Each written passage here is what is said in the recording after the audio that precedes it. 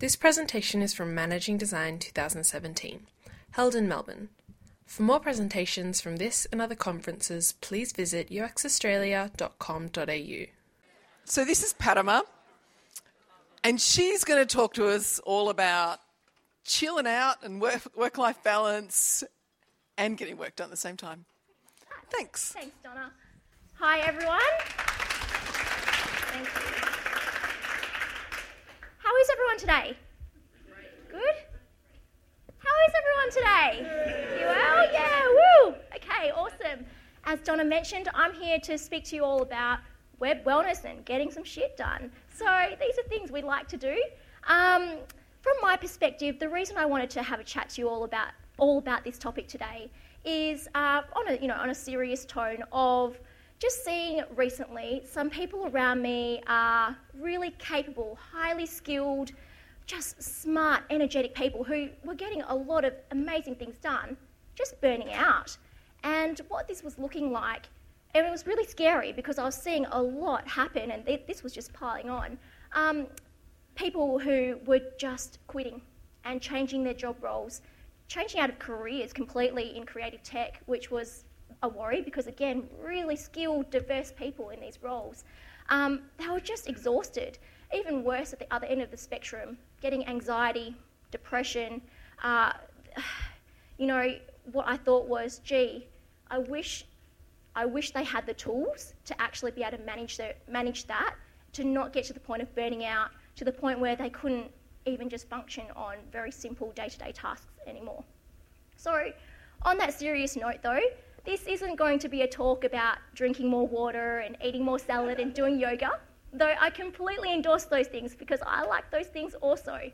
So they're great. This is more going to be a talk that, hopefully my clicker works, it does. It's going to be more about in line with wellness in the workplace and how we can implement that. Increasing engagement, increasing satisfaction, and improving performance across your teams. Now, we work in a really creative environment, so we do need to nurture these things to actually gain people's care and attention so that when they're working day to day, they can be passionate about it, they can love what they do, and therefore that will show in engagement, satisfaction, and performance, and that affects the bottom line. So I'm just going to start off with what most people would actually end on, and that was my whole presentation, so thanks for listening. I want to say thank you to all of you for being here today, for listening, for caring, and for your undivided attention, because this is really fantastic. But I also want to thank the conference organisers, Donna, Steve and Sarah, who have put on such an effort to have this day happen today, and having experienced for the first time myself last year, putting on a conference for the first time because I thought, yeah, why not? It was not easy. It was hard work, and a lot of effort goes into it. So I also want to say thank you to you because I know that I'm the person standing in the way of you and lunch. So you good people, thank you again for your patience, and I will try and be as succinct as possible and as fast also through Grumpy Cat's possibilities. So I'm Padma. I'll quickly introduce myself to give a bit of context. I work at BAM Creative. I run a digital agency over in Perth. We basically work in web design, web development, app design development, product design development, user experience design, digital marketing. I'm going to keep running through things, but we've been a really adaptable agency, and we've been running for about 15 years now and have a really wonderful team of very engaged designers, developers, marketers and strategists all on board there. A lot of people who cross over across multiple disciplines and hopefully love what they do and are really engaged and satisfied and happy. I'm also what you'd call a multiple hat wearer. I dabble in a lot of things. I like to work on a lot of projects at one time. I am definitely a multitasker. So that was my 9 to 5. So I run that digital agency over in Perth, which I dearly love. From that, we've sprung up a startup called 6Q, and that's for an employee engagement pulse survey that we implemented internally, and now that's a SaaS product that is being used internationally, which is exciting. Co-run a conference called Mixin, and so we ran that for the first time last year. I also sit on the board for the Australian Web Industry Association, and I'm coming towards that 2-year term now for myself, and through that I run a series of local initiatives such as a monthly meetup. So that's a lot, pardon me, that's a lot of the hats I wear, and there's a lot more because I like to also dabble in side projects. But just to give you that context of doing a lot of things all at one time, I get asked this question a lot. How do you do it? Where do you find the energy? How do you manufacture the time to actually be able to dabble in all of these areas? And I'd like to say that I kind of rolled out the womb as a multitasker, but that's not true, although my mother would love to take credit for that part. It's through training and management of that.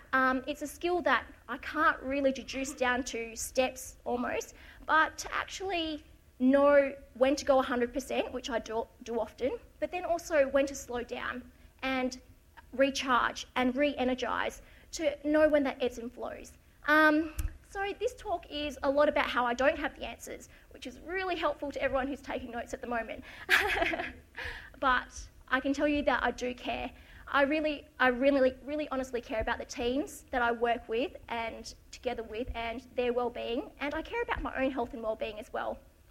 I also know what it looks like to not care, and that is because, my friends, burnout has a face, and I was talking about this before. It's not a pretty face. So if anyone in this room needs a hug or 6 shots or coffee or just sleep, by all means, that's probably the time now for you to go, yeah, I could do that. There's plenty of space under the tables, have your nap if you need to. But otherwise, it also, in terms of day-to-day, it can look really bad. Fatigue, defeat, block, paralysis. Creative block in our line of work is a bad thing. How is anyone supposed to, actually get any design work done if you have creative block? Decision paralysis. If leaders who are leading design teams or any kind of teams aren't able to make a quick, sharp, snappy decision when push comes to shove, that's a problem. So that is going to obviously impact on the effectiveness of your team and your workplace.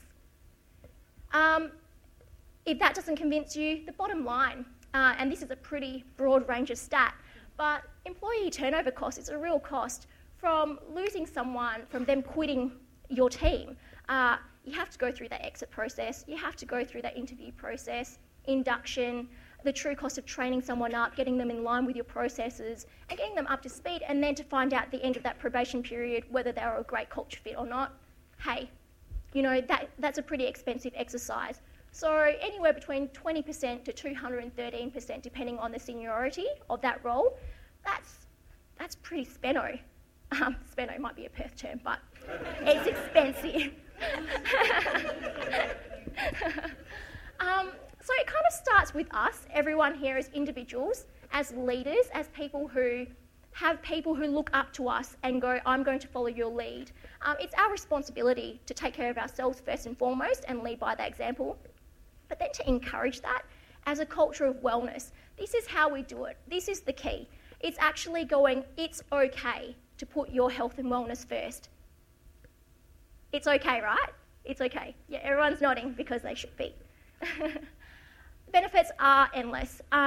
Really reducing stress. Yeah, that's a good thing. Reducing sick leave, improving employee retention, increased creativity. Look, the list goes on. I don't need to convince you of these things because these are common sense things. If people are happy, they will perform. If people are happy, they won't be so stressed. So, more stats for you. Happy teams are about 12% more productive.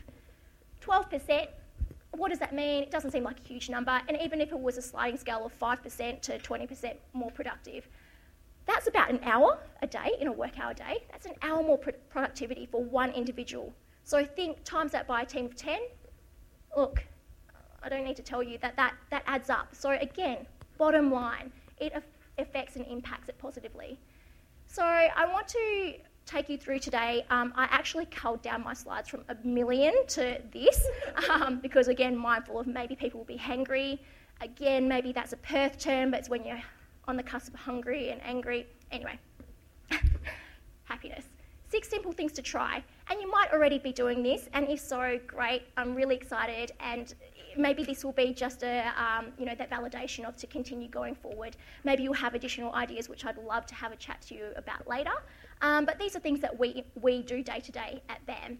And they weren't, Rome wasn't built in a day. These were things that we just gradually added in over time and tested. Some things really failed badly and there was no uptake, but these are the things that seem to really get engagement. So here we go, simple things to try to improve wellness in the workplace. Flexible hours. How many of you currently work in workplaces with flexible hours? That's heaps, that's fantastic. Okay, so I won't go on about this point too much, but it really is about knowing our industry, of how constantly connected we are, constantly needing to be fed into just being online and answering all those emails and, being on social media and client demands, internal, external, all of these things.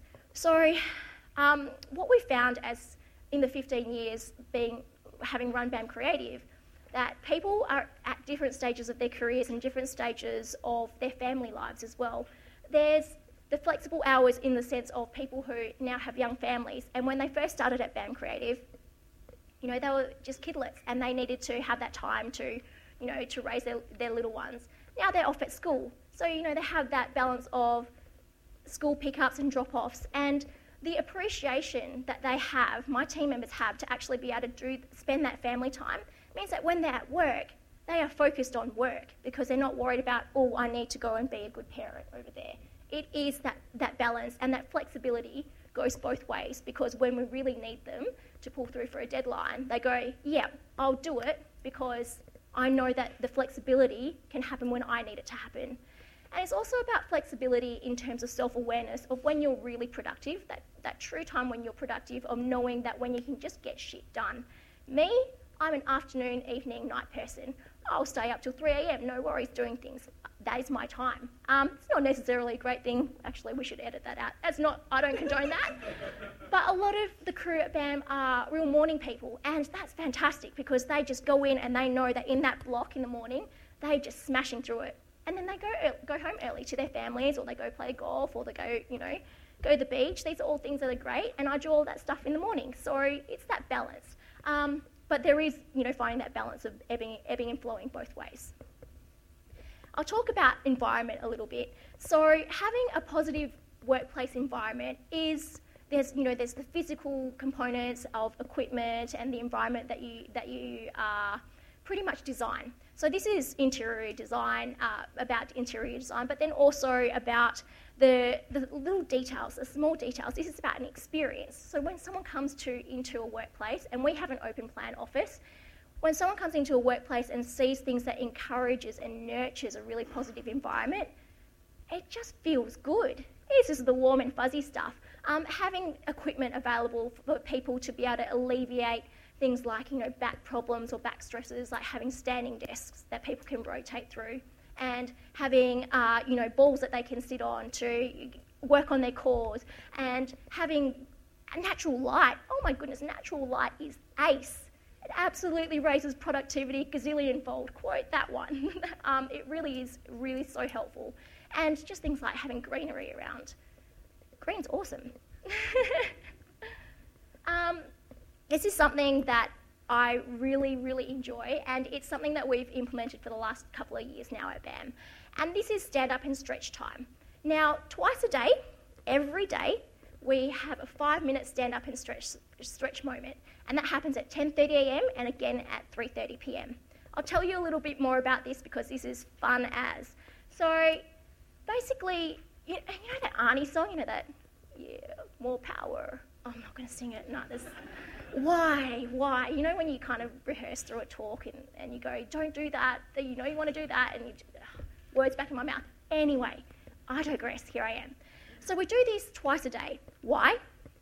Because not only is it beneficial for the physical side of the physical aspect, I had team members who were experiencing RSI, they were experiencing back problems, they were getting migraines, eye strain, and all of these physical issues that we were going, well, actually, we can prevent this by just not enforcing a break, but encouraging a break.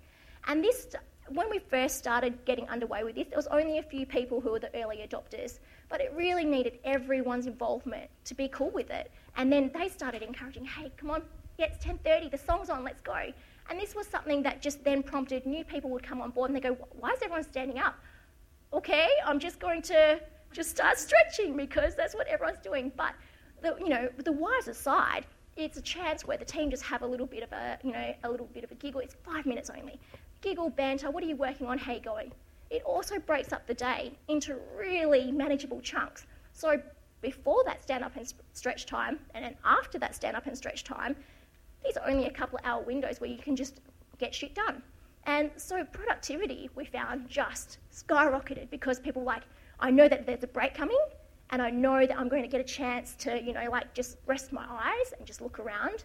So this was really advantageous, and having a cue song to jog someone's memory of going, oh, right, that's what that means, is really helpful. Highly recommend this one. Leaving your desk, so I only have a couple more points here. Leaving your desk is a huge one, and having spaces where people can go out and actually be in a different area that is not in front of their workstation.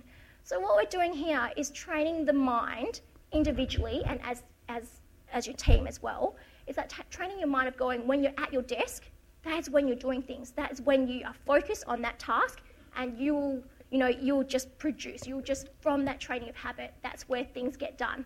But when you leave your desk, that's a moment where you can have, creative conversations. You can do brainstorms. You can have lunch and just chill out. Just have a different space that then your mind, you're kind of hacking your creative brain. Denise Jacobs has a really great book on this, and I highly recommend that one. But it's about treating your workstation as an area that you do just train your mind into saying, this is where things happen. So leaving your desk is a huge one. Walking meetings, they really do work. They're just really fantastic just to just keep you uplifted and give you a new energy. And sun rays, natural light, awesome. For those who know Lord of the Rings, Gandalfing the sick with a stick of you shall not pass is so important in an open office environment to actually go, okay, we are encouraging a culture of wellness. We are encouraging you, if you're unwell as an individual, to stay home, rest up, heal yourself. Your body is saying you're sick, you'll need to go home, that one. But not only is that affecting the individuals themselves who are coming along and going, oh no, but I have all this work to do, I'm going to let the team down. The converse is, what happens if you get the rest of the team sick and then they can't be productive anymore and that project just goes down the toilet? This is about, actually making sure that it's okay from the top down and leading by example as well as managers, as leaders, to actually say it's completely fine. It is, we want you to stay home, and in fact we send people home if they show symptoms, because this can affect negatively on the rest of the team, and we need the rest of the team healthy and fit and fighting to go. Yep. The last one, balancing the pace. How am I going for time, Donna? Cool, okay. Balancing the pace, so I'm just going to slow it down a little bit. But I spoke a bit earlier about going at 100% pace, and that's something that I'm certainly not adverse to doing, and I encourage it when it's needed. But you can't literally sprint the whole time. So if you think of it in terms of athletes and how they train, and how there's an actual thing called OTS, which is overtraining syndrome. That's when you are physically at a point where you are doing physical harm to your body by continuing to work it at a strenuous point. There's no more beneficial gain. Your body needs to rest. So someone training for a marathon isn't going to just sprint the whole time. They are going to train for endurance. They're going to know when their body needs to slow down. We should be treating our minds the same way. We should be treating our bodies as we're on a long race here. This isn't we just need to last another week, because deadlines will always roll around, and sometimes we'll always need to put the foot down on the pedal. But when are you going to allow yourself to have that break? When are you going to say, job well done, just near enough, killed myself back there, but now it's a time to recharge and rest. So I want to encourage you all in this room and everyone that that you speak to and that look up to you and that you are influential to actually say, okay, cool, you've done that 100%, but now let's chill out. Let's go back to just rest mode, sedentary pace, and that's okay because we're always going to be connected. There's always going to be a deadline, and that's the industry that we live in, but that's okay as well. So we talk about in design, there's a thing called white space, right? Why do we have white space? Does anyone want to have a go at this? What's the importance of white space as a principle in design? See the black stuff.